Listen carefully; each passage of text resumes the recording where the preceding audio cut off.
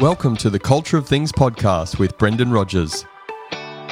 This is a podcast where we talk all things culture, leadership and teamwork across business and sport.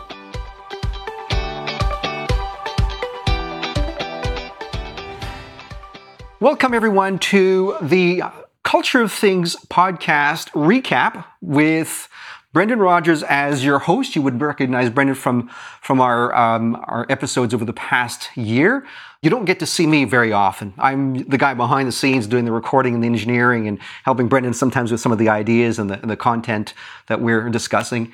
And Brendan and I were having a chat on, it must have been, when was that when we first thought about this idea of doing a recap? 4 or 5 days ago. No, I think it was longer than that. Was it?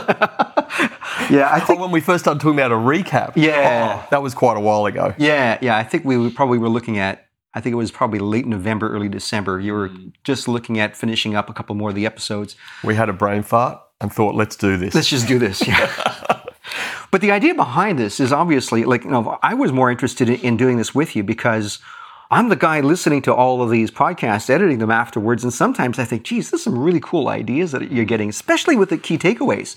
And, when you have a key takeaway and you actually explain to people what you think is a valuable idea that they should use possibly in their life, it could be in their business life, their personal life, in their family life, it seemed to me that it would be a good idea to kind of recover some of those ideas, look at them.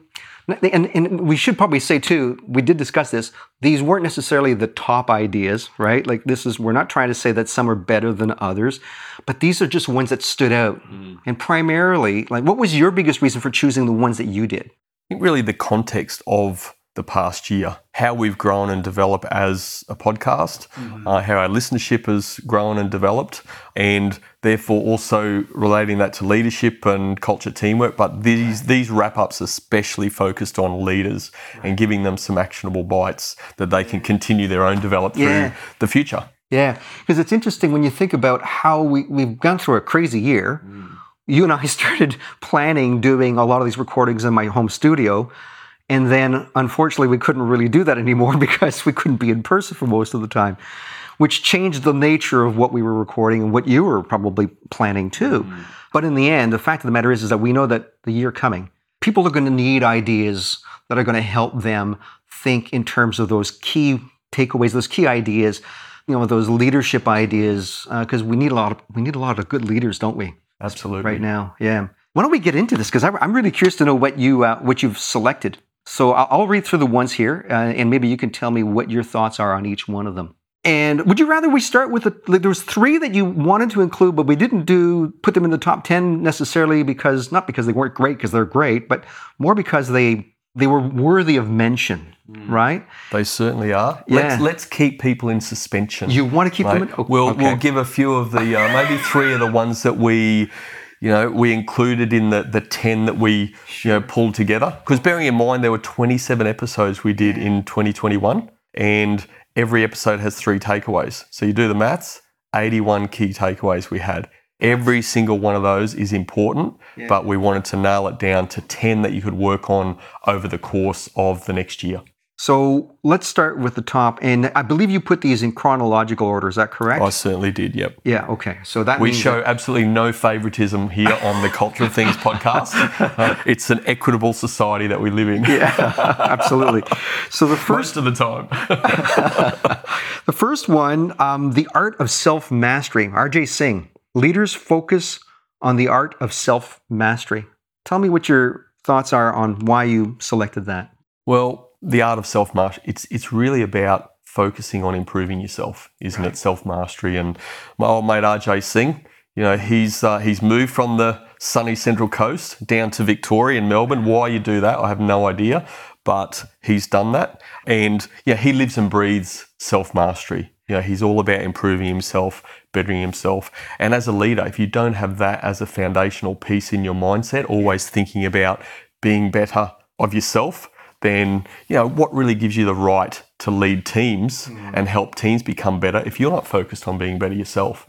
That to me was such an important point. And as I said, such a foundation for leaders. And it just happens to be, as you said before, we've chosen these and we're just going through them in chronological order, but what a timely first one. It is. Underpins every single thing that leaders should be focused on. Yeah. Develop yourself, improving yourself, the art of self-mastery. That's great. And, having met RJ and knowing how enthusiastic he is about, personal development, like he really does live and breathe it, doesn't he? Absolutely. Yeah, absolutely. Very cool. Yeah. And I think it's important too, Mark, that I'm not sure if we'll do it for each one of the 10, but, just throwing out an actionable item attached to that. Yeah, okay. So I think that improving yourself can be such a small thing. It can be a bigger thing. I encourage leaders to start small, particularly if you are developing your mindset about self-improvement and the art of self-mastery. It could be something as, I'm going to be committed to attending meetings on time, turning up on time, because that's really about leading yourself, improving yourself. And, little things like that. It might be something else about, creating better relationships. So every single day, I'm just going to be a little bit more deliberate about spending maybe 5 minutes with a person and getting to know them a little bit better and strengthening those relationships. That's improving yourself, and it can make a massive difference. So it doesn't have to be a big step. Those little steps compounded make a big difference. Absolutely.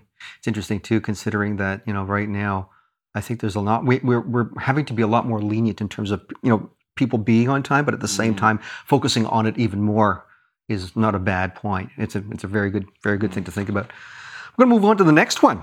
This one's from Kate Purcell's interview, which was how to overcome the fear of public speaking.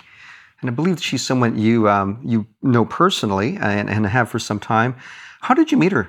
So Kate is our wonderful president of Brisbane Water Breakfast Toastmasters Club. Very cool. We meet at East Gosford, second Saturday and last Saturday of the month. Feel free to attend, anyone on the Central Coast. But she's the president. And I just love Kate's story. I was so happy when she agreed to be on the podcast because I wasn't sure that she would. Yeah. I know that her journey in Toastmasters started from a very, can I say, a low level, respectfully. Sure. She was crapping herself. And she tells a story in the podcast about, just even parking in the car park, getting out the car, and she could sort of still pull out, and she made it. And within a couple of years, I think she's been involved a couple of years, maybe a little more, she put her hand up to be the president.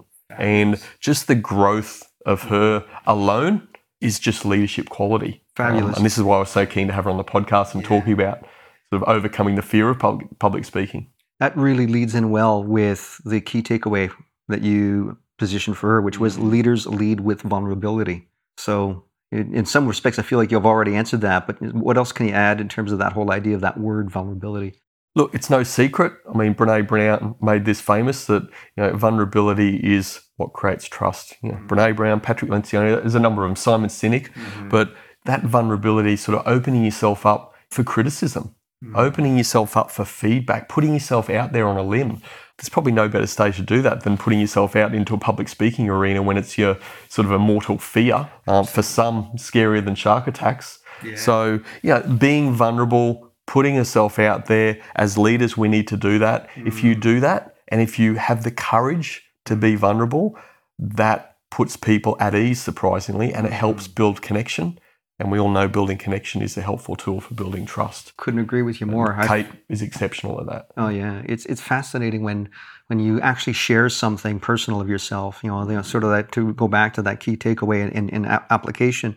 I've personally found that when I share something personal, that's probably feels a bit risky, to share with someone. Usually, most people will reciprocate and share a little bit more about themselves. Absolutely. And so if you're looking to build relationship on things that really matter and that you can really have an impact and help people with, it's one of those things. There's nothing like being a bit risque, is there? Yeah, I guess there isn't. It's a good way to put it. Let's move on to the next one over here. Before we move on again. Okay. Before we move on, an action. Okay, so again, what I encourage leaders to do is start small. Put yourself forward about being vulnerable. It might just be hey, I'm sorry to someone who you've had a run-in with, or you've made a mistake. Or it might be in a meeting and saying to your team, I'm not sure what we should do next. Let's work on this together. I've seen leaders in rooms do this, and it's just like the atmosphere and it just changes completely in a really positive way. So I encourage people listening to this, leading with vulnerability, just put yourself out there. Put yourself out there. Hey, it might be just sharing a weakness that you have. You know what, Mark? I'm no good at setting up audio and crap. You're much better at this than me. So I'll just sit back and relax whilst you do it. Right. It was fantastic. and you make a good grip, as they call it. I don't know. I spent 5 minutes skipping in the chair, didn't I? Catching a few winks. That's right. Yeah, cool. Geez, it's great having a producer. It's so much. It is. You're absolutely right. It is easier to team up. In that way. Absolutely. Next one I've got over here is how to create magic at work with Amy Lynn Durham. And the key takeaway you had for her was leaders connect with people. What were your thoughts around that one? Why did you select that? Yeah, well, Amy's our first on the list from overseas. So in the US, our first two were Aussies, although RJ's American native, isn't he? He's natively from America, but I think a citizen now. So look, leaders connect with people. I really enjoyed this episode with Amy. To be fair, I enjoy every single episode. 27 episodes, 81 key takeaways. That's 27 fantastic guests. Each one of those brings something to the table. But connecting with people, that is also leadership. Leaders connect with people. In order to connect with people, you need to invest time in people. Investing time in people creates relationships with people, and they're the connections we're talking about. So it's always amazing to me that when leaders have a relationship, a good, strong professional relationship, and are connected with their team and individuals in their team, they can screw up from time to time, and their team doesn't crucify them. When they don't have that connection and that relationship, they've only got to do something minor and it doesn't turn out well. And the team sort of, they may not be giving them feedback, unfortunately, because they don't have that connection, but, they're sort of jabbering behind the back, and it's just unhealthy for teams. It's dysfunctional and erodes team performance and the high-performing teams we're looking for. So connecting with people, again, spending time investing in people is super important, investing time in developing those connections and relationships. Absolutely. And it goes back to that self-mastery, and one of the actions I said earlier on point one, the art of self-mastery and improving yourself. Maybe one of those things is just spending that 5 minutes each day with a person in your team, and not, hey, have you done this? Have you done that? Just building a relationship, asking them how their weekend is, being interested in them as a person.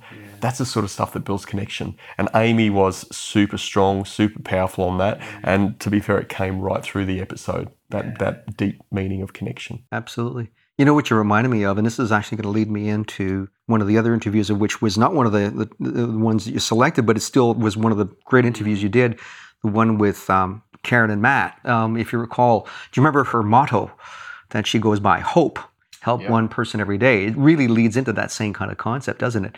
So we're going to... Sorry, Kaz, I didn't get the tattoo ready for this episode, but maybe next time. Yeah. So, and with that, I'd like to bring up the key takeaway that you had from Karen that you did consider bringing into this conversation, which was the leaders face challenges head on. What made you want to make sure that had a special mention? It's the longest podcast I've ever done, 2.5 hours, and I was stuffed after it. The emotion in the conversation, that was the second episode that we did in the home studio, and it didn't seem like 2.5 hours. No. It was just a fantastic conversation. Episode 53 53, the story of my broken soldier. So Kaz and Matt. Matt is the broken soldier, as Kaz calls him, and it's just such a great story. And to think, the book's there, you've done helped them produce the audio book, reading that, listening to that, they just face challenge after challenge after challenge. And, they could have easily run away from that stuff. And even now I get emotional about it. Sure. It's such a powerful story, and them they just ooze leadership, facing those challenges head on, personal challenges, family challenges, a couple of kids or at least one of their kids they don't see very often at all now. And, but they've got a strong nucleus now with the other 3 children, and they're just beautiful people, and they just live and breathe challenge. And to be frank, I don't know how they do it, but they do. They get up every day and they fight a good fight for, not only for them, but for so many veterans in Australia and beyond the shores of Australia. It's an amazing story. It's a story that really does need to go international. It needs a worldwide attention. It really does. So I'm really glad to hear that you brought them in. Absolutely. The next one I want to bring in here came from your interview with Norman Wolfe. So the culture of the living organization. Now, leaders must understand and work with context. What was that particular key takeaway all about? It's a little bit cryptic, this one, isn't it? Like leaders must understand and work with context. So, one of the things Norman said in his episode was culture is the organization's personality. And to me, that leads into this takeaway, context, because personality sometimes is contextual. Our personalities change in different situations. And as far as leaders, this is to me fundamentally why I just believe there's no one book.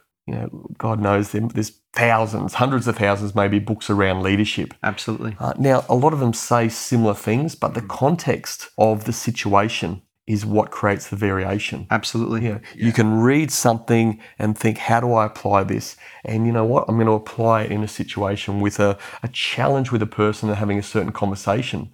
But their mindset could be context A one day and then context B a next day. And you can get two completely different results based on that context. Absolutely. Which to me, in this wrap up, I just couldn't leave out. Context is super important, and it's the thing that makes the difference, and why there's so many great leadership books out there, and not one of them is an ultimate playbook, because context changes everything. Absolutely. You can talk to someone who's in retail, or you can talk to someone who's maybe in the insurance industry or in manufacturing, and that context will have an impact as to how you communicate. There's a certain amount of the understanding the local lingo, there's a circumstance. All of these things have an impact as to making sure that you get the message across effectively. Absolutely. I mean, I'll give a brief example, but this has just happened to me today. I'm having a conversation with a leader, and there's been some challenges with a chap sort of pre-Christmas, and what they weren't quite sure. It was a little bit out of character. And what they actually found out was that, there were some health issues in the family, and that was really impacting his mindset. Now, there were a number of conversations had, and that obviously the chap wasn't feeling safe enough to sort of bring that out, but he has brought it out eventually. And that just put everything that had happened into a different context. Didn't excuse some of the behavior that had happened. Right. But it put it in a context that gave it some understanding and gave some sense to it, which mean they can work within that. And they can, arrange or adjust their conversations around that context. But the conversations without that context were very different. Bit of context changes the situation. Absolutely. And in this case, changes it for the better. Very cool. That's something that really does. It's one thing that resonates with me, because I've seen that difference, having worked in multiple different industries in the past too. So very good. I think it just happens every day. It does. Context is changing every single day, every single minute. Now people can come out before lunch. They come in and they've got a call after lunch, and the whole world's changed. Exactly. Context is different. That's right. We're living in an exponential growth world, aren't we? Next one I've got over here: the culture of remote working with Breton Putter. Leaders have full control over the culture. What can you tell us about that key takeaway? I'm not sure I need to say any more. Almost. I mean, they have full control. And, there's a great book, Extreme Ownership, Jocko Willink, and I can't remember the second author now, but it's about extreme ownership, like the title of that book says. Breton doesn't refer to that in the book, but leaders have complete control over the culture. So, how the leader acts is what will resonate through the organisation. Right. Now, if they see something in their leadership team, for example, they always need to look at themselves and say, well, what have I done that has enabled that behaviour? Now, that might be good. It doesn't always have to be bad. It could be really good stuff. And think, okay, what did I do there? Or what have I done in the past that's really putting that behaviour or making people in the leadership team feel that that's a great behaviour, aligning with the values. Big tick. Conversely, maybe there's some behaviours that aren't quite, they're not quite happy about. Okay, so what am I doing as the ultimate leader that's having an impact on that?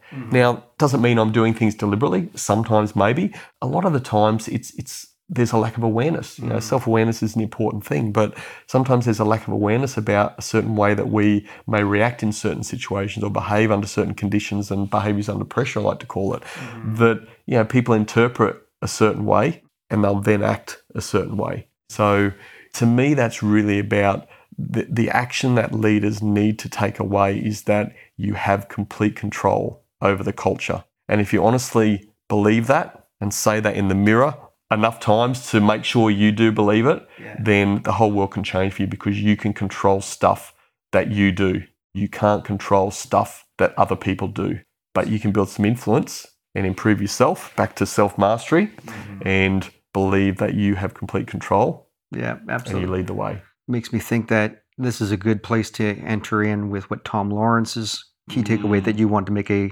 special mention for also, that leaders embrace simple. So that's a a way of implementing that, right? What can you share about that? Fantastic guy, you know, an Englishman from the northern part of England, Liverpool, who I just may so myself. He's a Liverpool supporter, so it makes him a fantastic guy, not just a good guy. He's a fantastic dude. Right. He's doing great things as well. You know, he's a book that the podcast was about that we talked through. You know, he's a number of ebooks out there, YouTube channel himself. It's about keeping things simple. You know, I've always believed it, and Tom, I can't remember his exact words, but it was really about people who aren't leading make the simple complicated. And the great leaders make the complicated simple, because those leaders that are, you know, maybe fake leaders or sort of trying to big note themselves, they're about making themselves look good. So they want to try and complicate things because they're putting themselves in this, you know, arena of, hey, I know and, you know, maybe you don't, or I'm better than you sort of mentality, which is not leadership at all. So just the art of, you know, maybe taking on some complicated stuff, but being able to simplify that in a way that everyone can get it. And if you can do that through messaging, then it makes a fundamental difference. It's not about how smart you are. It's how well you, again, connect with people and make things simple. Makes me think about people who know how to do magic tricks, right? Isn't there a relationship to there's the simplest simple magic. Because why? Because they may have a lot of complex things going on in the background that they understand, but they know how to make something really magical. Absolutely. Right? Great analogy. I mean, there's beauty in simple, isn't there? There is, absolutely. Absolutely elegant. Yeah, very cool. Let's go on to another one. So Michael Thwaite, you interviewed him, and I know we're going from football to some degree. There's a lot of that. There's a theme in here. What is that about? I know. I've got favoritism for football people, I suppose. But. Yeah. So that particular interview, Values Leadership in Football, was the actual title. But the key takeaway you chose was leaders know what they stand for. Tell me more about that. Yeah, well, leaders do know what they stand for. And even in the work that I do, there's so many leaders that I start with actually don't really know what they stand for. So they sort of do, but they don't. They find it very difficult to articulate what they stand for. You know, what are these uncompromising values that I have? And they come through in my decision making. They come through in how I behave. They come through in how I'm leading people, some more directly than others. So leaders know what they stand for. It's really about, and Thwaite was fantastic. He's actually the first person, and it was episode 52, the first person on the podcast that I knew specifically, at least in 2021, that knew what he stood for. And he had the ABCs. I wish I could remember what the ABCs were, to be honest. But it was simple, elegant, and that's what he lived by. He knew what he stood for. It came through in all of his decisions, came through in how he acted, came through in how he trained, came through in how he played football, came through in how he captained his football teams. You know, just taking time to know what you stand for, articulate that, super important, because it's, again, a foundational piece of your leadership journey and being a great leader. And when people know what you stand for, there's no surprises. They know what you value as a leader, and they can live up to that far more easily and make decisions to live up to that. If they don't know what you stand for, then the world's a bit of a murky place. Absolutely. The water's pretty grey. Makes me think in terms of how, one of the things I've uncovered, that what people who do know what they stand for, you usually tend to find, in my view, that they present that by what they will not accept as bad behavior. What they there's usually something happens where they have to put their foot down, so to speak. They may see something, a behavior that's going on that just isn't in keeping with the standards that they believe are really appropriate for the circumstance. Yeah. But that's a really interesting point, because that you can't do that unless you know in advance exactly what you do stand for. Absolutely. So. And what we'll do actually for as part of the episode, so I'll put a link to my what I call 10 Commandments, my leadership, what do I stand for, and how I lead teams and act every day with my clients. But we'll put that into the link below. People can download it and they can get a good example of a living, breathing document of what I stand for personally as a leader. We have to wrap this up with a couple more of these wonderful key takeaways. The next one that I'd like to bring up was an interesting interview, the one you did with David Bacon, who I've gotten to know a little bit more since then, with a little bit of other work that we've done with him. But your key takeaway with him, and this was another one of those. Do you remember what you did to me that day? What? No, I don't remember. You don't? I don't. What did I do? First episode. What was that? Studio. Yes. Turned up. Yes. And you said, oh, by the way, we're live streaming this today.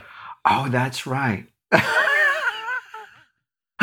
That's right. Oh, okay. I thought I'd give it a go because we could. It's sort of the technology was there, and so sometimes you actually have to Who say. needs preparation? That's right. Yeah.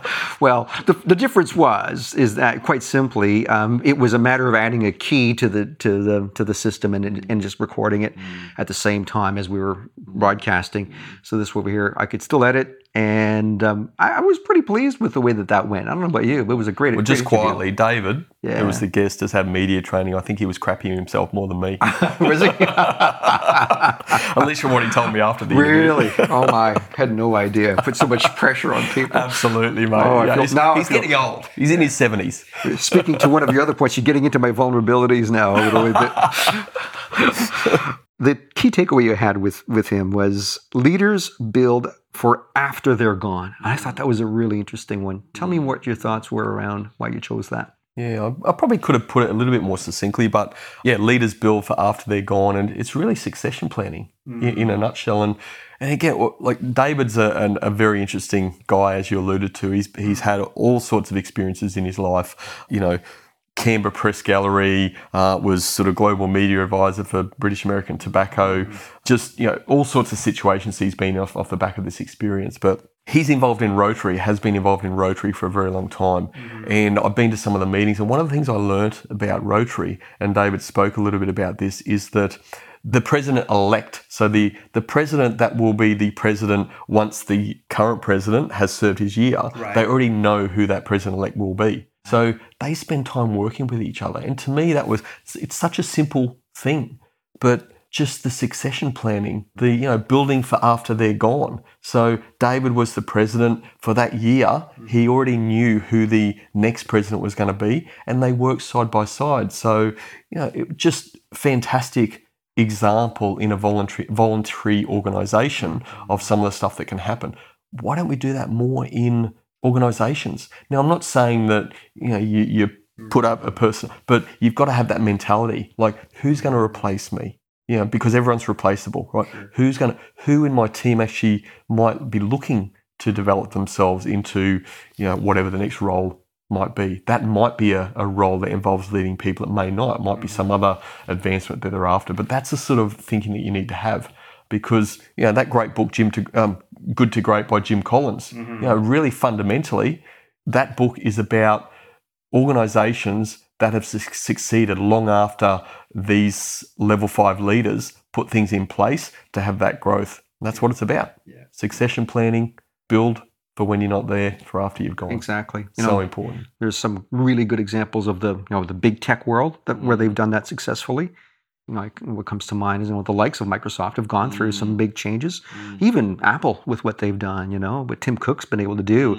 Like, how do you step into the shoes of the likes of big shoes. Jobs? That's like, so being able to build a business that actually has that kind of philosophy attached to it is really, really an important factor. Absolutely. Yeah. Absolutely. Moving on, the next one, I actually really enjoyed this interview just because I liked his spirit. But Rex Buckingham, He's a wise old fella, isn't he? A real character, and I really enjoyed his style.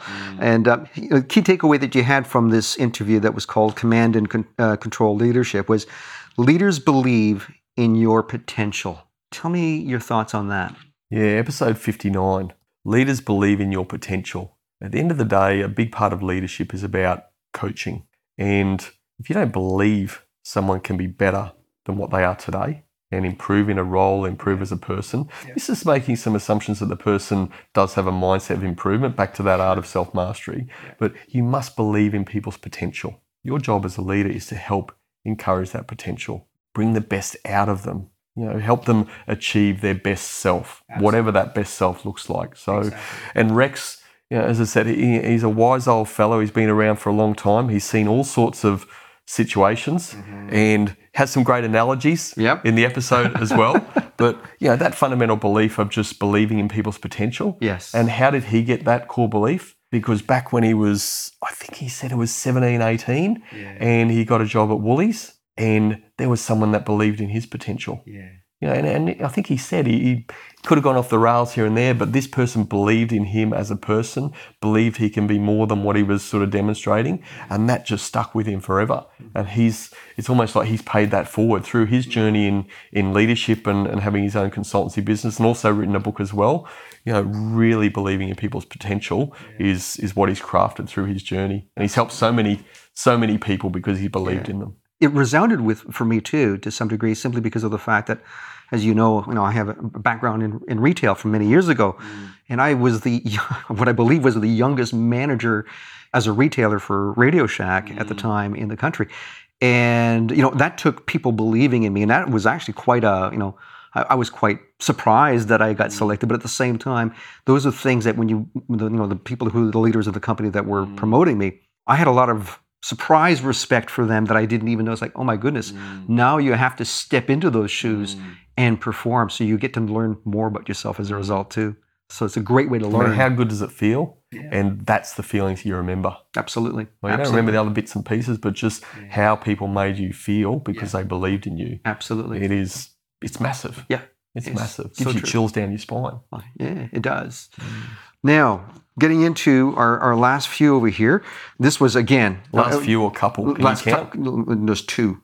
But but we're going to have a little... I think I know in Canada you might call two a few. I don't know. Yeah, we do. We're probably not that good. It's like, I'll start, side note, when somebody says to me midday, I actually thought it meant somewhere in the middle of the day, like somewhere in the middle, as opposed to specifically midday, Typical Canuck. Your English is getting better. Yeah.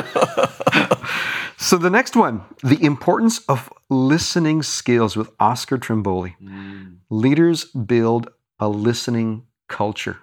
Oscar, true professional, understands his subject matter incredibly well.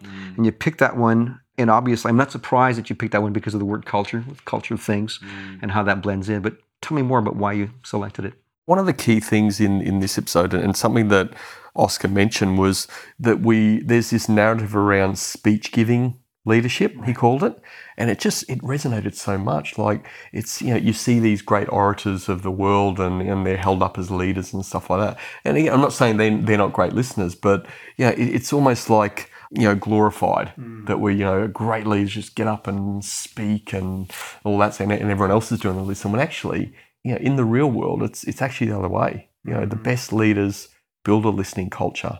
And back to one of our earlier points about having full control, leaders having full control of the culture. Well, if you spend more time listening than speaking to people, listening to people is important, then others will follow that as well. Your own leadership team, if you're the CEO of an organization and you're asking more questions and you're digging in, mining for conflict and listening to people's answers in your leadership team, people will see that in your team and they'll start to do that with their own teams. And Oscar, it was a really challenging interview for me because actually I in some parts I wasn't sure if I was being interviewed or I was interviewing Oscar. He'd said that, Brent, I'm going to ask you questions. And it was really, it was challenging. It was a fantastic interview from my side. And he took me through a journey of that listening, again, I can't remember the point we started on where we got to specifically, but again, go back to episode 64 and check it out. But where I started and some of the answers I gave him, and then just a few, and tell me a bit more about that. And what did you think about that scenario? And why is that the case? Just some real basic questions thrown in. He listened to me, and he almost knew at the start, because he's such an experienced guy, that there was something underneath what I'd initially said. And it only took another 2 or 3 questions to get to it. But then he was at the root reason as to why I was, talking about something, whatever it was. But that listening culture, and if you build that, you're uncovering the real problem, Absolutely, or the real thing that someone's feeling. And when you do that, well, haven't you got a better chance of solving it or working with the person, because you're getting to the root cause, not just sort of, sitting with the Band-Aid there, leaving the Band-Aid on and thinking you can solve the Band-Aid. And then you scratch your head a couple of weeks later or a couple of months later and think, thought we'd solve that. But we didn't spend time listening and building that listening culture. It's interesting because it ties really, for me, when I heard him speak about this and I heard you give your original key takeaway, the thing that came to my mind was the habit number 5 from Stephen Covey's 7 Habits, which is seek first, understand, then to be understood, and how that relates back to that same listening culture. Absolutely. Absolutely. Yeah. Great. Again, it was in one of the takeaways, and we didn't choose it for this particular wrap, but leaders take time to understand. I think we had it on our list originally, and then we thought, listening culture. Well, in order to build a listening culture, you have to take time to understand. So they're sort of corresponded with each other. So, taking time to understand, seek to understand. If you do that, you're well on your way to help building a listening culture. I want to return back to one of the other ones that, just because it's on the list over here, and it was one of the earlier ones. Again, Brett and Putter, because I think it ties into this whole culture idea, which is delegation is even more critical in remote working environments. And the reason why I wanted to bring that one up is more because of the fact that in remote working environments, the way in which people listen to each other is very different because of the use of technology nowadays. And now, we are using Zoom or other related type of technologies, but it's not something that people are completely still accustomed to. What were your thoughts on why you selected that one as one of the ones you wanted to give a special mention to? Yeah, it was one of those, it's a sign of the times, right? And it's such a common conversation that I've had over the last 18 months, 2 years during this sort of COVID pandemic, that things happen. Some leaders, actually a lot of leaders that I worked with, started to realise that there were some things that they were doing just by chance of being in the same location of people, that it worked well. But then when you're not in the same location, you need to be much more deliberate about stuff. And that deliberacy came through around particularly the art of delegation, because, delegating, be really clear. One of the keys of delegating is being clear on what the problem is and what we're trying to achieve, but be a bit looser around the how that's going to happen. Hopefully you've got trust in your team and they're good team members because you've helped develop them as great team members. But you need to leave people some latitude to decide how they're going to go through things. So, get really tight on that how or on the what, Get really tight on the what needs to be achieved, and then be loose on the how, and be tight around the time frames, when things have got some time constraints on them, so that people are really clear on what's needed. And that's the art of delegation. And I said, a fair chunk of that, where people were not really clear on the art of delegation and what's critical around delegating, things just happen by chance. You could walk into the person's office and say, what about this, what about that, or whatever, or when is this due again? But when you're not in the same location, you need to be a bit deliberate about it, set those times, and be really fundamental about how you do it. That's why the art of delegation, or the delegation, is even more critical in remote working environments. It's like you got to double down on it. That's right. Absolutely. And it's interesting because it's also a challenge, especially a challenge for managers who are typically micromanagers, right? Where they just simply cannot continue to behave that same way. Absolutely. Yeah. Or they spend their 8-9 hour day or whatever on Zoom checking up on everyone, and they get none of their stuff done either, which is just not feasible. Exactly. So let's wrap this up. We're down to our last one. Wow. Jeez, it's gone quick. Yeah, amazing, isn't it? The last one, interesting again, no surprise, it's ending on a somewhat of a football theme once again. What is this? There's How could we not? Hey? I mean, Mark Birras-Birighitti. Yeah, Mark Birras-Birighitti. Yeah. The tanned man down at Terrigal every morning, eating his smashed avocado. I mean, what a top guy. Yeah. Lovely guy, and it was a fabulous interview, and you did pull an awful lot of really fascinating analogies from his role in football that could be applied to just about anything in life, not just business, but even in family and so forth. But the key takeaway that you chose was leaders have a team first mentality. Tell me more about that. Yeah, easy to say, I guess. He's a professional sportsman, a footballer. So if you didn't have a team first mentality, you probably wouldn't survive too well in professional team sport, right? But applying this to leadership, not only on the sporting field or pitch or whatever, but in the boardroom, the best leaders are making decisions that put the team first. It's having that team first mindset, and sometimes that might be detrimental to the leader as an individual. Sure. But you need to always put the team first. Birras told I guess in some respects, a fantastic story about team first, where he'd had a pretty severe facial injury, and I think it was a knee or something, and he was out of action, or supposed to be out of action, for 16 weeks, I think it was the doctor's diagnosis, and operation and sort of jaw back in place, all that sort of stuff. And the guy was back playing in 4 weeks. Now, there was a little bit of sort of luck involved in that, but I think the story he told was basically, it was episode 65 for people to go to, but the gaffer, the coach, just, Birras saw himself on the game sheet, and he's like, what's going on? I'm not supposed to play for 16 weeks. And, the gaffer said, do you feel right? Yeah, I feel fine. I've been training and stuff and I feel fine. It's like, well, you're in, can you play? Yeah, I can play. And he's a bit younger, maybe a bit dumber. Yeah. I don't know. He's, the age and the experience. He's like, didn't have a wife and kids at the time as well, so he's only worrying about himself. But the team needed him. The team wanted him. He's the number one keeper.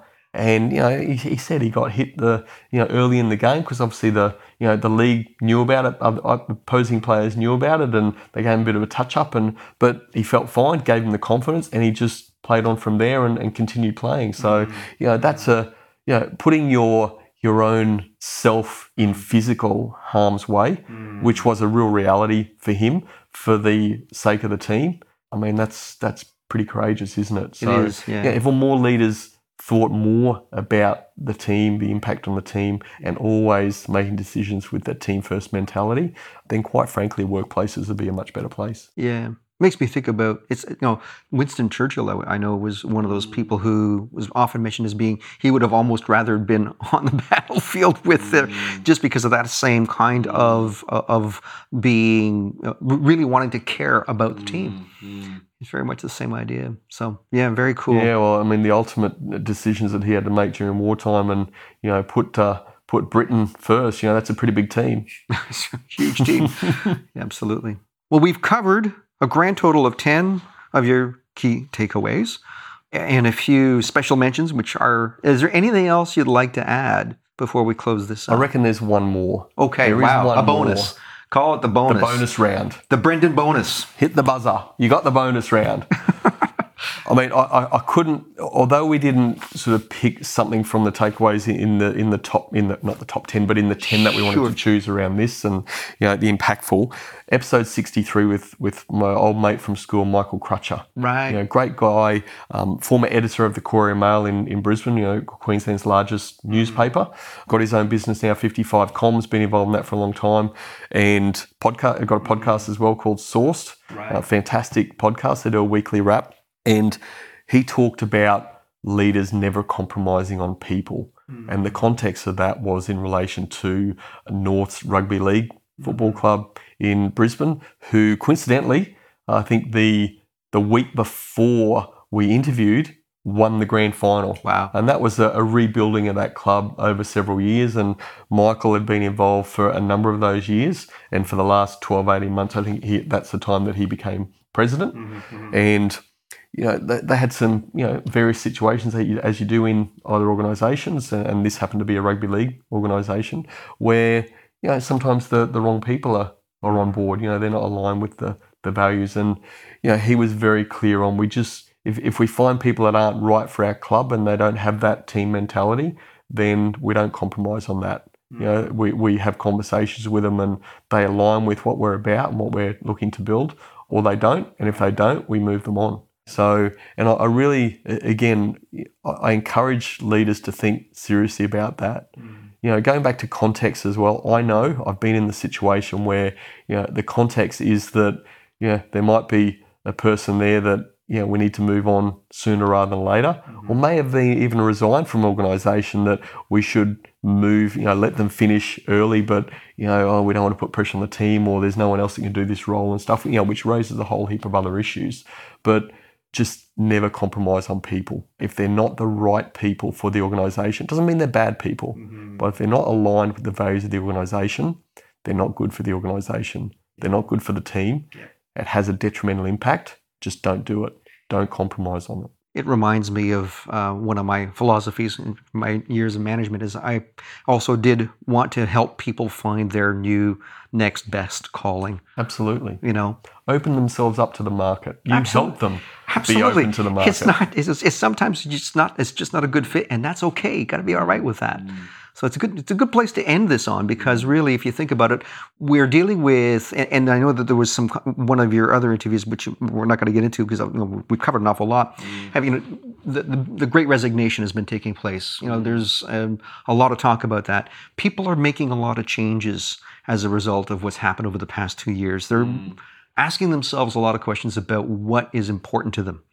And as we go through that, what I'm hopeful for is that the key takeaways that you've chosen, that it gives people the opportunity to reflect, to think about what they might do ever so slightly differently. Little nudges is fine. Wouldn't you agree? It just doesn't take sometimes a whole lot of change to make a big impact over time. And that this will actually apply very well to their future. And with that in mind, I want to say I'm really looking forward to what we got coming up for this coming year. Absolutely. Going to be a big year, mate. Yeah. We've got already 2 or 3 of these interviews already lined up, ready to go, without getting into too many details, just because obviously timing can really change. We understand. So won't make any announcements right now about what that is. But I'm thinking it's going to be a great year. A lot more key takeaways. And I'd also like to ask everyone who's watching right now, if you have any ideas about things that you'd like to have Brendan talk about, make sure that you reach out to us. Put some comments in the notes or let us know. Email us. Let us know what you'd like to hear about in terms of the interviews, the kinds of people. The more we understand how you benefit from this content, the more we can work towards creating an ever better growing of the Culture of Things program. We love feedback. Yeah. Give us feedback. Yeah. Feedback is, we love, if you like what we're doing, tell us. If you don't love what we're doing, or you think there's some things we can do to improve, then tell us as well, and we're certainly looking at. We should give one thing away. We do have a chat. I'm not going to name the chap, but we've got a guy coming on, probably be released in a number of weeks after this episode, 4 or 5 weeks. But he's got 1 million plus YouTube subscribers. Right. So we're going to talk to him in some depth about how he's built that business with his brother, and the culture of YouTube. That's right. And it's going to be some exciting stuff. He's a good guy. Yeah, absolutely. Guy by the name of Justin Brown. And I think that's his name. Yeah, absolutely. So how's that for a really, really intelligent guy who's built a fabulous channel and understands essentially what's working nowadays in getting a message across. Absolutely. Going back to that last takeaway or the last bonus point, because we've given 10 takeaways plus 4 bonus, right? So we've given 14 all up. But the thing that underpins everything that we've spoken about today is conversation. And we use the phrase always in the Culture of Things podcast as we finish is the best outcome is on the other side of a genuine conversation. That's what we've had today. We've spoken generally about some of these takeaways. The 27 fantastic guests, we haven't named them all today, but we appreciate every single one of them because the genuine conversation we've been able to have those people have on our show has been awesome. And it's created an opportunity for the content today, that's right. Which has been the best outcome. So always remember, the best outcome is on the other side of a genuine conversation. Pleasure. Thanks, buddy. Thank you, everyone. make sure you don't forget to also, as they say, click that little button and subscribe. Which way is it again? Which it's kind of like, it's one of those. It's down here somewhere. Yeah, it might even be up here. I don't know. Yeah, you'll find it. Thanks, everyone. See you guys. Bye for now.